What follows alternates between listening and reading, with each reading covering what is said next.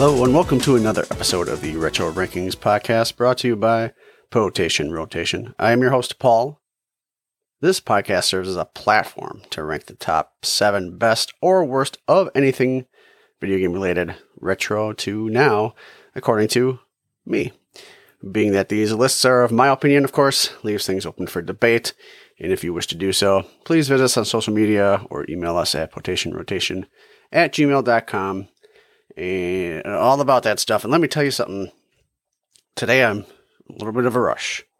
And it's all my fault because I actually procrastinated getting this done.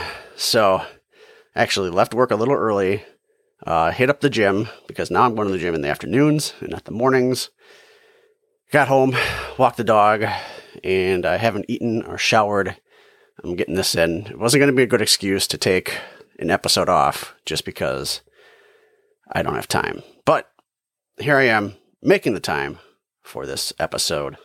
And going to skip most of the pleasantries. I will tell you, though, however, as far as what I'm up to, I've been doing a lot of retro gaming lately. And it's because I'm really trying to cut down on all the games that I would like to buy and play. Like, I probably should be playing Dying Light 2. I probably should be playing the New Horizon Dawn. However, I've tried so hard, and it's been working, to just find some other games to play that I already have, that I haven't played. So I decided to fire up my PS2 and play some Castlevania on the PS2, and that's what I was doing. But Elden Ring comes out this Friday. That is a different story, folks. I actually have the day off at work. I plan on getting up bright and early, getting to the gym, taking a shower, and then heading out to Best Buy to pick up my special edition Elden Ring. I'm going to come back. I'm going to stream that then on Twitch. Probably for a few hours, I think. And then that video as well will end up on YouTube. Lacerta Gaming on YouTube as well. So it's finally happening. Elden Ring. And I don't ever take days off for video games. Maybe Legend of Zelda. Maybe Mario or something. Maybe. Elden Ring, taking the day off. But anyway, so what are we here to discuss today? Let's get this done. It is the top 7 hardest NES games, according to me.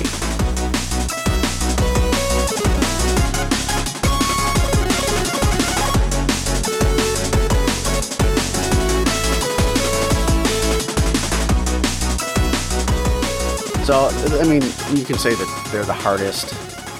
Maybe not so much the suckiest. Some of them, yeah.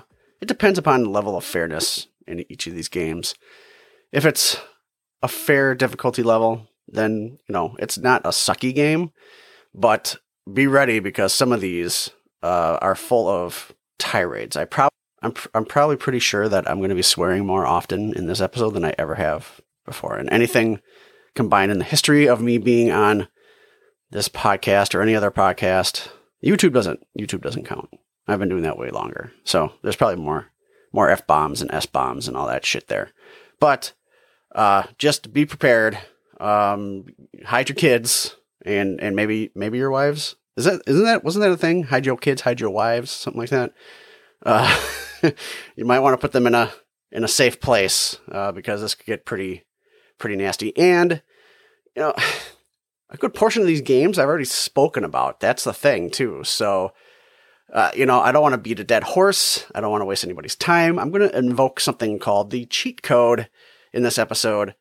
I'm going to talk a little bit about some of the games I already talked about, but not at great detail. I'm going to invoke a cheat code for some of them and point you in a different direction to get further information. But let's kick this thing off. 7. Mega Man.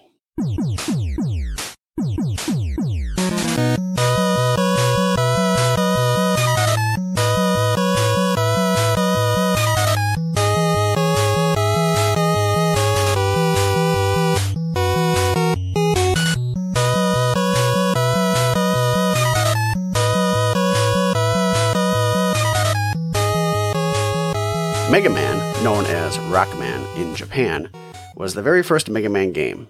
It was released in Japan and North America in December 1987, with a much delayed release in the UK and Europe in 89 and 1990, respectively. So, who's Mega Man? You know what? I'm going to input my cheat code here with this one. I'm going to tell you that I've spoken about this game at length before on this very podcast, or for a more detailed two-way discussion about this game with myself and Keith, may I point you to episode 12 of the Main Quest podcast.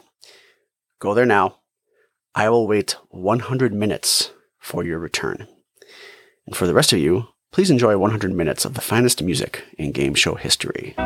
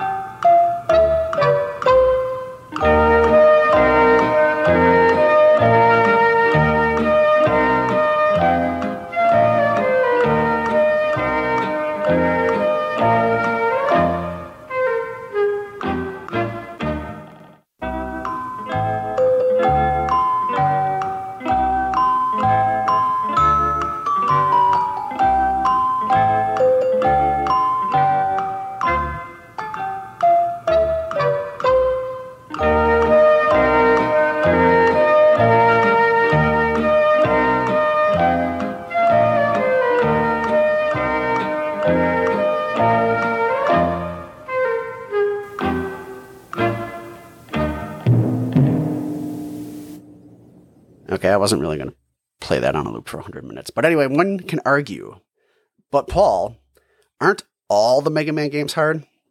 Well, the first one is on my list, and why is because, well, I'm going to give you the answer. Do you already know what the next 6 are in this list? I mean, what if 2 through 6 in this list today make up 5 of those 6? I mean, they don't. So you have a valid question.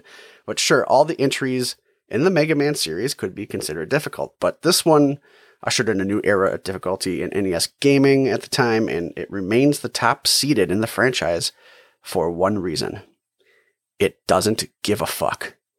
It does contain tricky platforming, tough bosses, respawning enemies if you don't watch your step, fuck all disappearing and reappearing platforms. But in all that, you get nothing in return to aid you. No energy tanks, no passwords, and the controls, they're unrefined, and they're only made better in the later entries. As with everything else I mentioned, but still, fuck Mega Man 3 as well. However, it's kind of where it is because I did beat this game eventually as an adult. So I can't say it's the hardest NES game, that's for sure. But it is definitely the most fuck you hardest Mega Man game on the NES. That's why Mega Man is number 7 on my list today. 6. Mike Tyson's Punch-Out!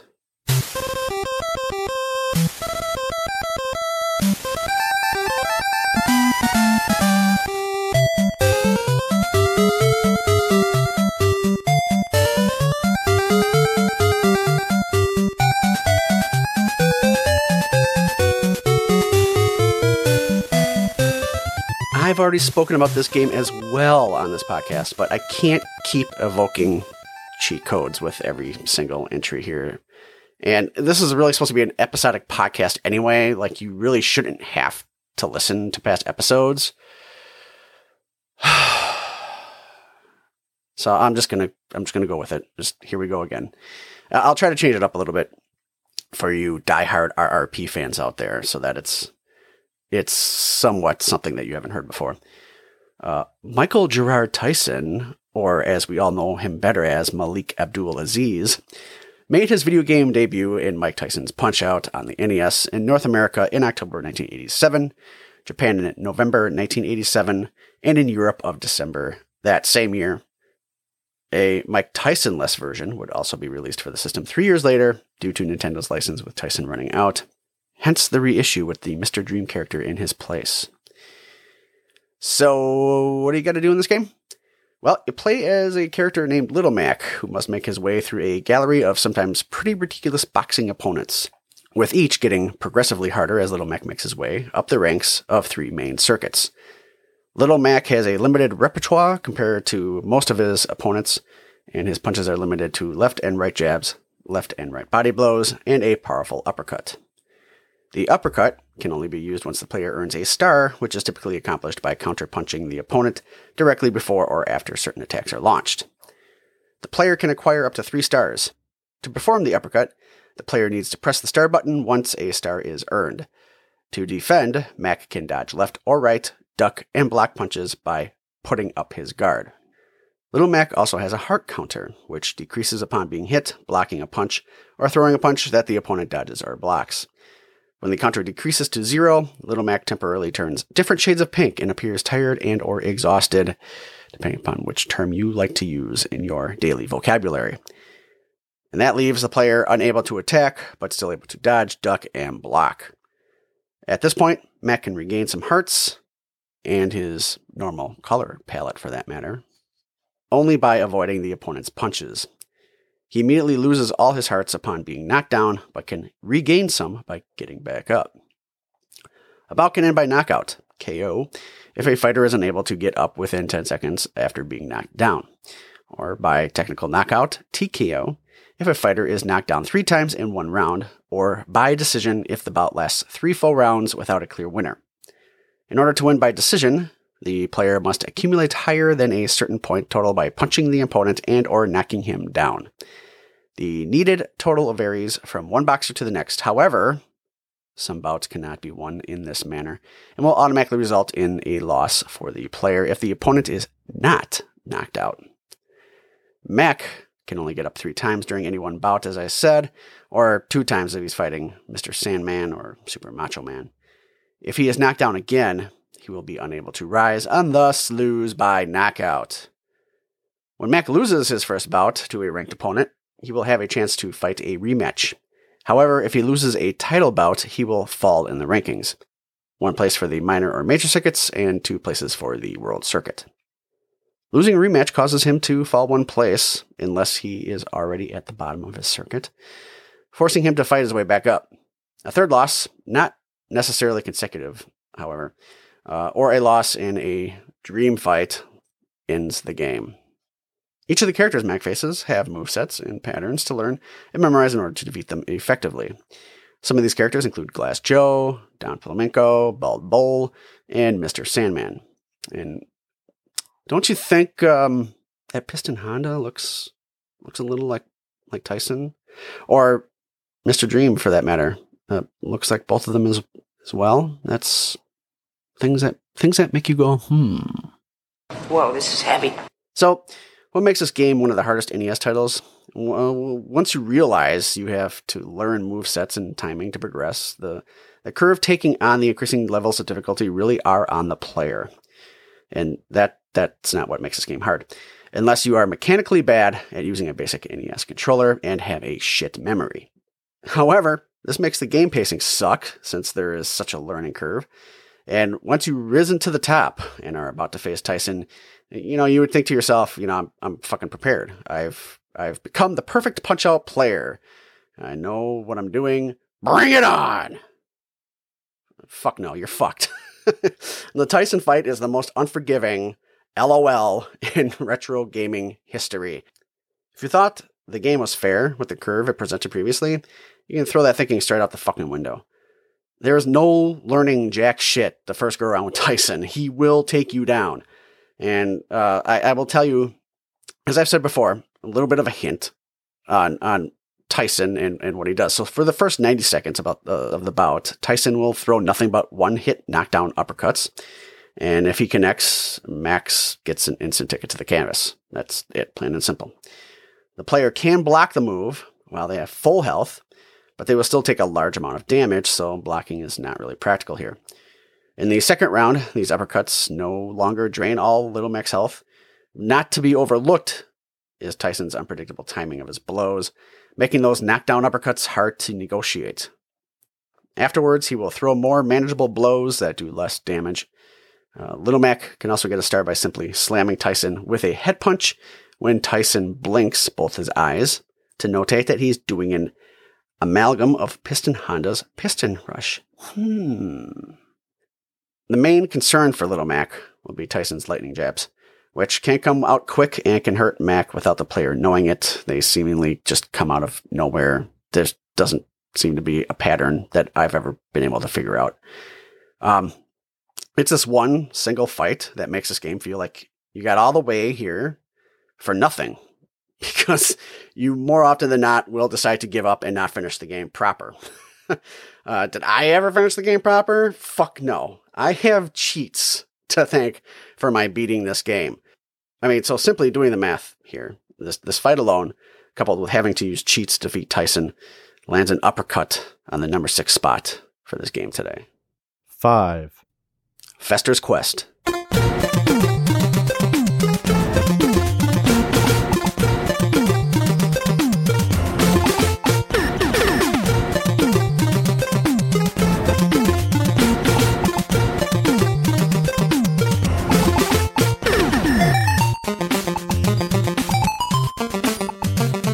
So, I'm going to be brutally honest right at the top of this one here. One of the things about today's episode is that it kind of gave me a pass on actually finishing any of the games that I played. The only game that I ever finished playing legitimately before playing about 15 titles to make this list was Mega Man. That's it. 1 out of 15, legitimately, without cheats. Mega Man. So, there's that. And there was no way in hell I wasn't giving it anything more than the good old college try if I were to become frustrated. I haven't played Fester's Quest since rage quitting it 33 years ago when I rented it. And fuck if I finished it when I replayed it for this episode. So unless otherwise noted, you can consider this for the remainder of the entries. And when I say otherwise noted, like I already told you, like previous to this, I'd never finished a game. I may have finished a game. If I did, maybe it was cheats. You'll find out. But anyway, all that being said, Fester's Quest was a run-and-gun Sunsoft game based on the 1960s TV series The Addams Family, and was released in North America in 1989 and in 1990 in Europe. It takes place in 3 overhead areas, utilizing the same overhead shooting engine seen in Blaster Master, by the way. And those are the streets, the sewers, and the UFO platform. Oh, and 6 buildings where the hallways are viewed from a 3D perspective. Along the way, Fester encounters other members of the Addams family, and 7 houses, plus the Addams mansion via a secret path through the trees behind the mansion. Thing, 3 times, Wednesday, Gomez, Morticia, Grandmama, and Pugsley, all of whom help him by giving him different weapons and items. Use of one particular item, the noose, will summon Lurch to destroy all enemies on the screen. Fester must travel through the city sewers to reach areas that are otherwise inaccessible due to above-ground obstacles. He may enter certain buildings, which transform the game from its standard overhead view into a 3D mode of play, kind of akin to a dungeon crawl. 5 of these buildings, each house an enormous alien boss character, which, upon defeating, will supply Fester with a puzzle piece and a picture of the alien's UFO, and refill all of his items. After defeating a boss, Fester will leave the building and be unable to backtrack through it to previously visited areas. Once all 5 bosses are defeated, Fester must board the UFO and defeat one last boss in order to stave off the invasion.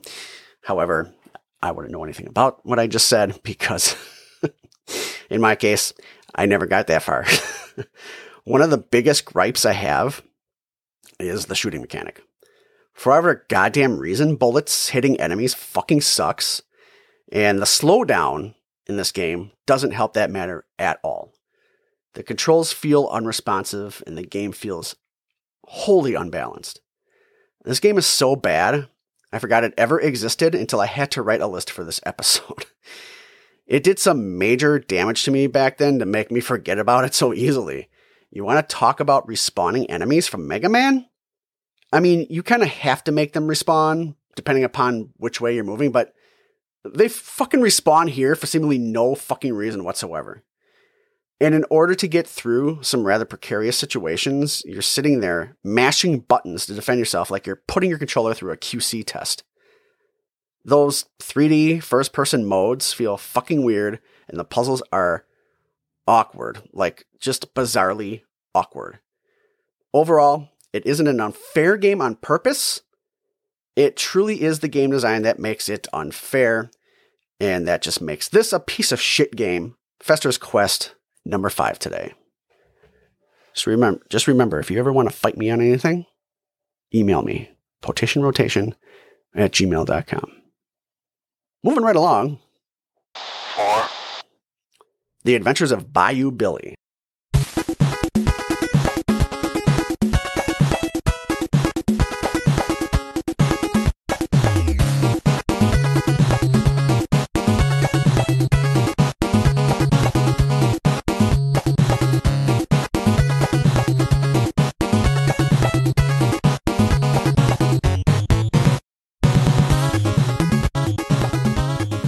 So, back in an era where Konami was pumping out great NES titles and could seemingly do no wrong, along comes this fucking piece of shit.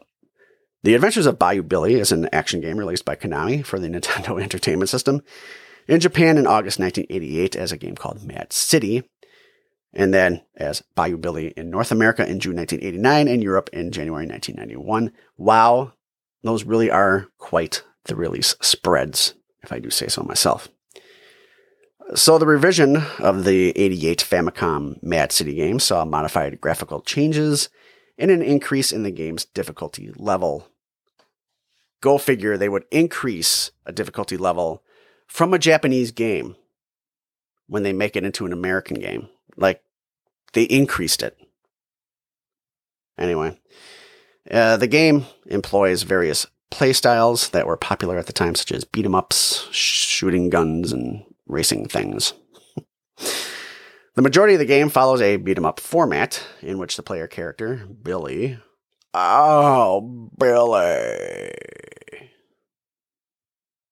must engage in hand-to-hand combat against every enemy he encounters in order...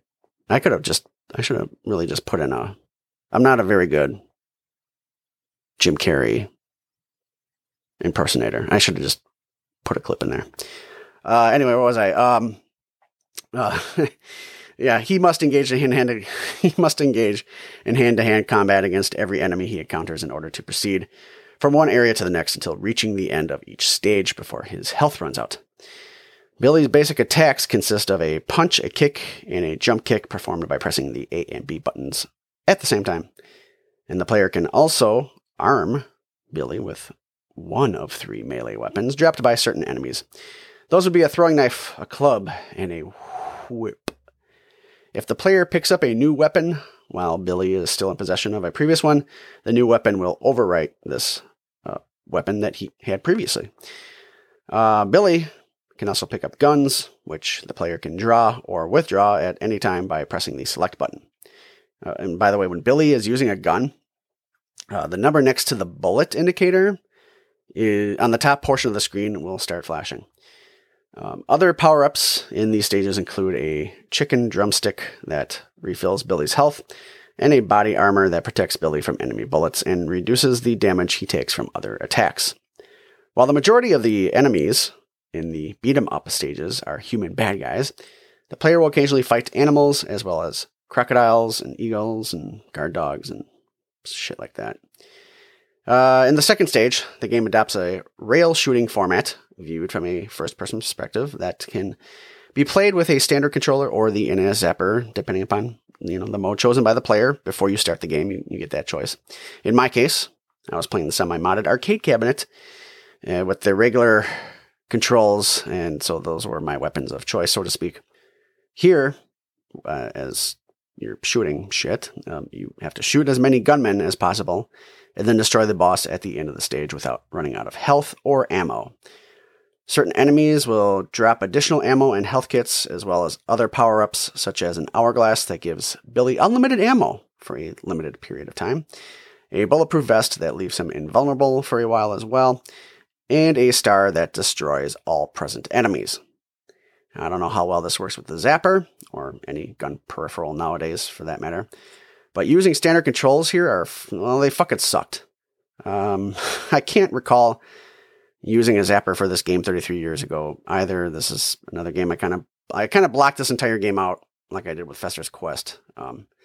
With the exception of the voiceover on the title screen. I think you all know what that is. The Adventures of Bayou Billy. Throughout all these decades, when I see or hear anything about this game, I hear that fucking voice and I shudder and cringe. The Adventures of Bayou Billy. Anyway, back to the gameplay. In Stage 4, the player must drive Billy's Jeep through the freeway in the grasslands to the suburbs before time runs out. The player steers and accelerates the Jeep with the D-pad, while the A and B buttons are used to launch grenades at airborne enemies, vehicles, and shoot at other cars in front of Billy's Jeep as well. And fuck the stage, because the player doesn't get a health gauge, and as a result, a single collision with an enemy or vehicle or a bomb explosion, whatever, any other road hazard, it's insta-kill. And insta-kill means you'll lose a life. And you lose a life and you lose many lives. Game over. The player can pick up gasoline cans along the way to extend the time limit. But I don't know much more about that because I fucking rage quit here. I never made it past Stage 4. I will give the game a single positive up to this point, which this point would be Stage 4. It seems to have variety. I'll give it that. It appears through my research as well that this variety continues throughout the game, which is kind of nice. It's kind of refreshing. But unlike Punch-Out, that will make you suffer through repetition, Bayou Billy makes you suffer through variety. Which actually makes it feel extremely unfair to play, to be honest. The side-scrolling levels still aren't as bad as, say, Battletoads. But fuck the driving level, or levels if there's more. Like I said, I only did the one. So if there's more, I think there is at least one more. Fuck them. I think I would have enjoyed the pain a little more and made my way through it if there was at least some fucking health in Stage 4 instead of the insta-death that I faced. This game makes games like Castlevania and Ninja Gaiden seem like fucking cakewalks. So fuck Bayou Billy. And fuck the 4-spot that he drives his Jeep into today. The Adventures of Bayou Billy. 3. Battletoads.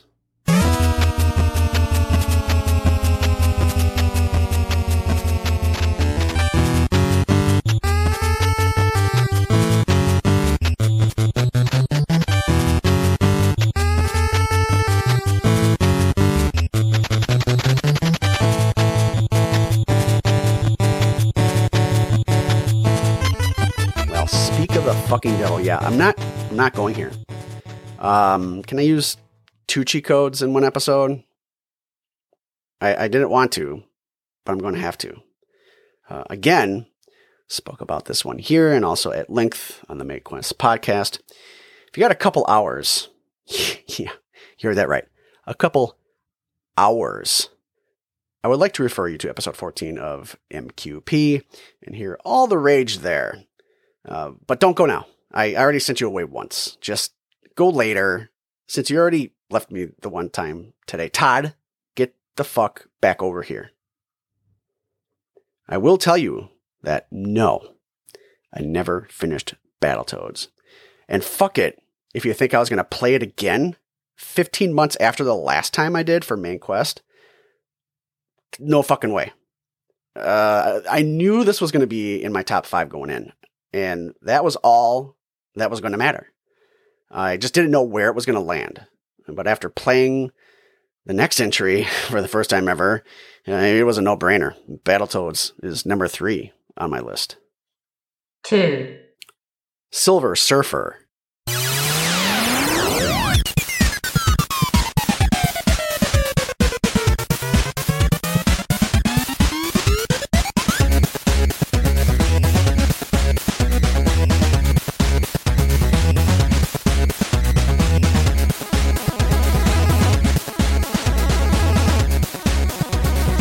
Based upon the Marvel Comics character of the same name, Silver Surfer is a scrolling shoot-'em-up video game developed by Software Creations and published by Arcadia Systems. The game was released in November 1990 in the US exclusively for the NES. And what looked like it could be a fun going into was a fucking disaster. And and if you want a real-time review of the game, you can go to our Lacerda Gaming YouTube channel, where I decided to play this game for you in a little crossover event for today's episode. Yeah, that gameplay aired last week, Thursday, February the 17th. So you can go watch my pain captured on film for the rest of time, or, until something catastrophic occurs to YouTube content. In Silver Surfer, the player controls the character through various levels that alternate between a side-scrolling and an overhead perspective. Each stage is divided into sections, and at the end of each section, a mini-boss appears, and the Silver Surfer must shoot the main enemy, while many other enemies attack as well. But I wouldn't know, because I never made it that far in any of these fucking levels to reach a fucking mini-boss. Anyway, these are the only times where the screen stops scrolling forward. The third and final section contains a supervillain from the comic book series who will take more hits to defeat. The villains featured in the game are Reptile, Mephisto, Possessor, Firelord, and Kylor, the self-proclaimed Emperor of the Skrull, or if you watch me play it on Lacerda Gaming on YouTube, I have other thoughts for who those characters are. You'll just have to go see it for yourself. After the first set of the levels are complete, Galactus appears and sends Silver Surfer on a final mission into the magic domain to collect a cosmic device from a villain whose identity is less than clear. Despite previous claims, the final boss is actually a giant purple being with a handgun that does not appear to have been from the comics, although his image near the boss's health bar suggests that the main antagonist is X-Men villain Mr. Sinister. Once Silver Surfer defeats him, which makes sense. I mean, you've got 5 main bad guys over 5 main levels, and then Mr. Sinister, that makes 6. Do the math. Anyway, once Silver Surfer defeats Mr. Sinister, or whoever he may be, the rest of the cosmic device is his, and he tells Galactus that no one must have access to it, and hides it for safekeeping, so it may not fall into the wrong hands. That's nice.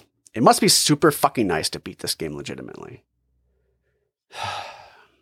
The game does, however, have a password feature that I did not utilize because I don't give a shit, that allows a number of upgrades such as invincibility.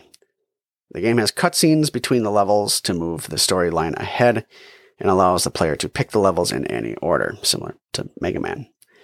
The game also features 2 additional quests, the first which is unlocked by entering a password given to the player upon completing the Magic Domain mission.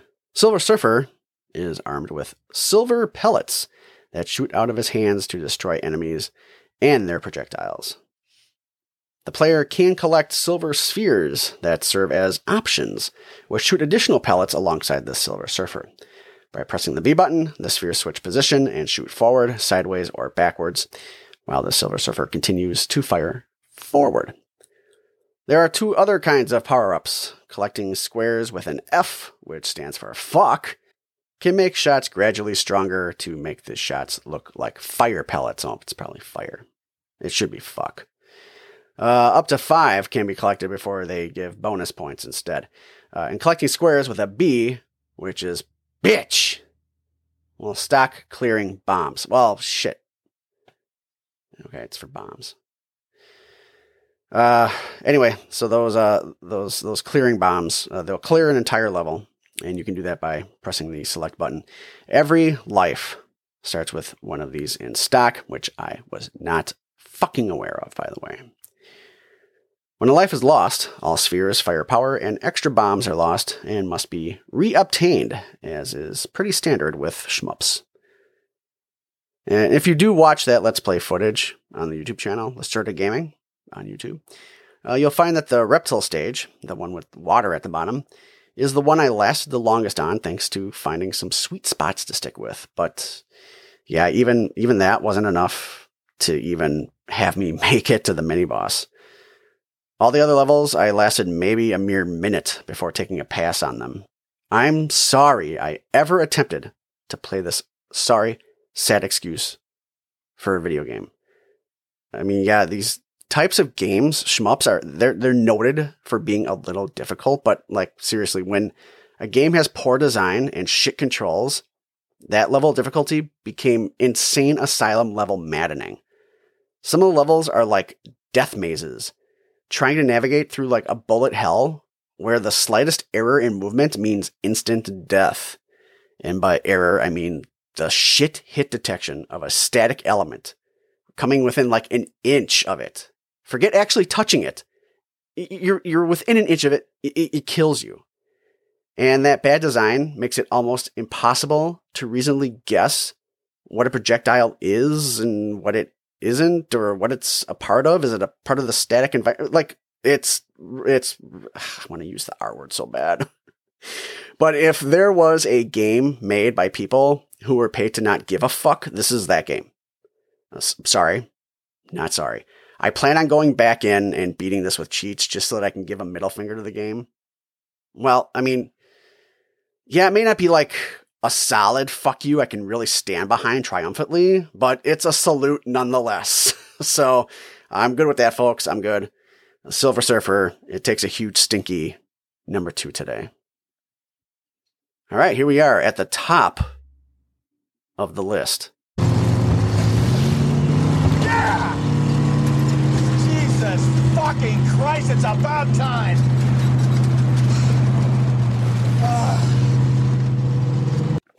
And surprisingly, this is one that I never spoke of. I never spoke of it. And it's not one that I play very regularly because I fucking hate it. It's 1. Ghosts and Goblins.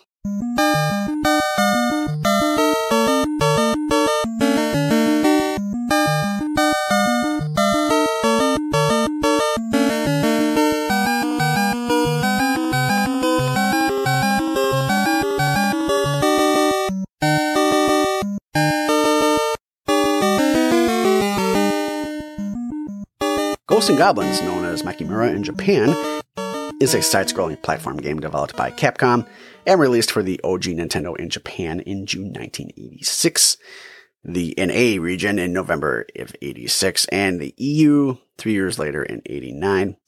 It is a port of the arcade game that was released in 1985. The game is spread over 6 levels, each of which must be completed within 3 minutes, or a life is lost, taking in forest, village, mountain, and cavern settings with increasing difficulty. Arthur, the brave knight, must rescue his beloved princess from the demon king Astaroth, and his forces amongst them are the various undead, ghosts and zombies, and bats and ogres and goblins. Oh my! Other challenges include moving platforms, ladders, and water and or fire hazards. The player can walk left and right and jump, and is also equipped with a lance to use as a weapon. Getting hit by enemies causes Arthur to lose his armor and run around in his underpants. Getting hit again will then cause the player to lose a life. As in most games in this genre, the player can pick up power-ups such as daggers and bombs during the course of the game, giving the player greater firepower. This is one of those games that it's so hard it's actually good. Because it is the epitome of what is difficult, but fair. That doesn't mean I ever took the time to beat this all nice and clean like. Nope. Cheats all the way on this one. Why? Because I hate respawning enemies placed in some of the worst possible positions ever in gaming. Sometimes acting like bosses themselves, impeding my progress. And like, seriously, let's not get into the fucking Red Devil, which, by the way, I recommend using the flame weapon against that fucking asshole. So if you know that it's coming and you can get that flame thing, like, by all means, hold on to it. Aside from that, the best weapon overall is to stick with the knife. I find it a balanced weapon. And then you'll need that cross shield thing for the final boss, if you can even get there without something like an infinite health cheat. because you get 2 hits before you're dead, and you'll die a lot. And like I said, it's not an unfair game, but it can feel cheap at times, and that drives up the frustration levels. This definitely isn't a joy to play for any child, and I don't know anyone around my age at the time, which, what was I, like 9? by the way, back then, who truly enjoyed this game. Like nobody did. It was definitely for adults who can handle their anxiety like a toothless hooker handling a cock. Even with infinite health enabled, did I want to go back and start the game over for the true ending that has become a 35-year-old retro gaming meme? Yeah, I never seen the following with my own two eyes. Congratulations! The story is happy end. Thank you. Being the wise and courageous knight that you are, you feel strength willing. Return to starting point, challenge again. Not even worth it. Even though I ripped on some of the prior titles, even worse than this one, this has been, for the last 35 years and will always be in my mind, the single most hardest NES game of all time. Also, because others have etched that into my brain as well, when I ask them, what's the hardest NES game that you've ever played? It's almost by far and away always this fucking game. Until enough people tell me it's Silver Surfer, Ghosts and Goblins will be number one until the day I die in just my underwear. So that's it. My top 7 hardest NES games of all time. Pretty much fuck all those games. Fuck all those games on that list. There's no time soon that I ever plan on replaying any of them, with the exception of Silver Surfer. I'm going to look up those cheats, and I'm going to play that thing and beat it and give the game a big fuck you. And speaking of cheats, let's get into Podoroda Players Pro Tip of the Day. Oh, yeah. So what is the Podoroda Players Pro Tip of the Day? Well, depends upon what kind of definition you use for pro tip. It could be a legitimate tip for a game, or it's probably a shit tip, like literally the number one definition in Urban Dictionary of what a pro tip is. Or it could be something in between. I mean, we'll find out. But considering the games featured in today's episode, I'll be legitimate. So out of this entire list, the one game even close to being somewhat remotely fun to play is Mega Man. With that, you'll get some legitimate tips out of it from me today. No clicks about it.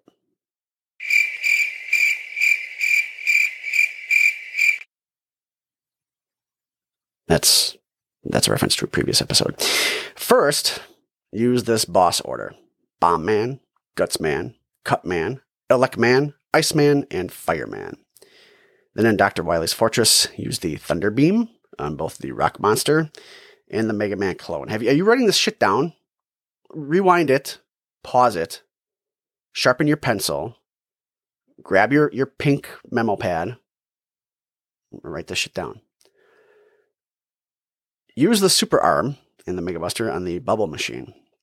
And finally, with Dr. Wily, use Firestorm on form number 1 and the Thunder Beam on form number 2. And yeah. So that's my tip. Oh, and if you really want to, if you're still having issues with bosses, you can look up the pause cheat. You're welcome. So that's going to do it for another episode of the Retro Rankings podcast, brought to you by Potation Rotation. Again, if you want to email us about anything you heard today or have an episode suggestion, please email potationrotation@gmail.com. I could use episode suggestions for the DLC episodes. The next episode, as with every 10th episode, is going to be a DLC episode. Now, those were supposed to be just random, I'm just going to talk type episodes, like get to know me a little bit better.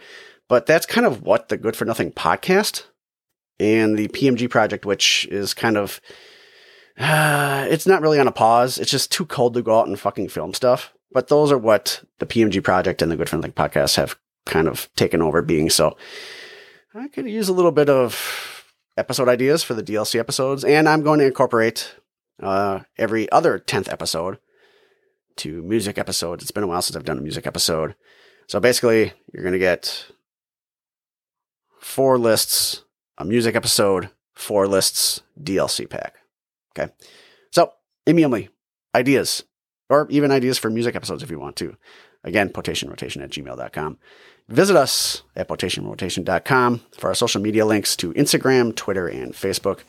The merch shop is there as well. And of course, links to our gaming reviews and vlog channels on YouTube.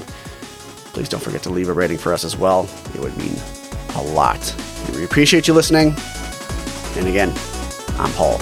I'll see you guys next time. Bye.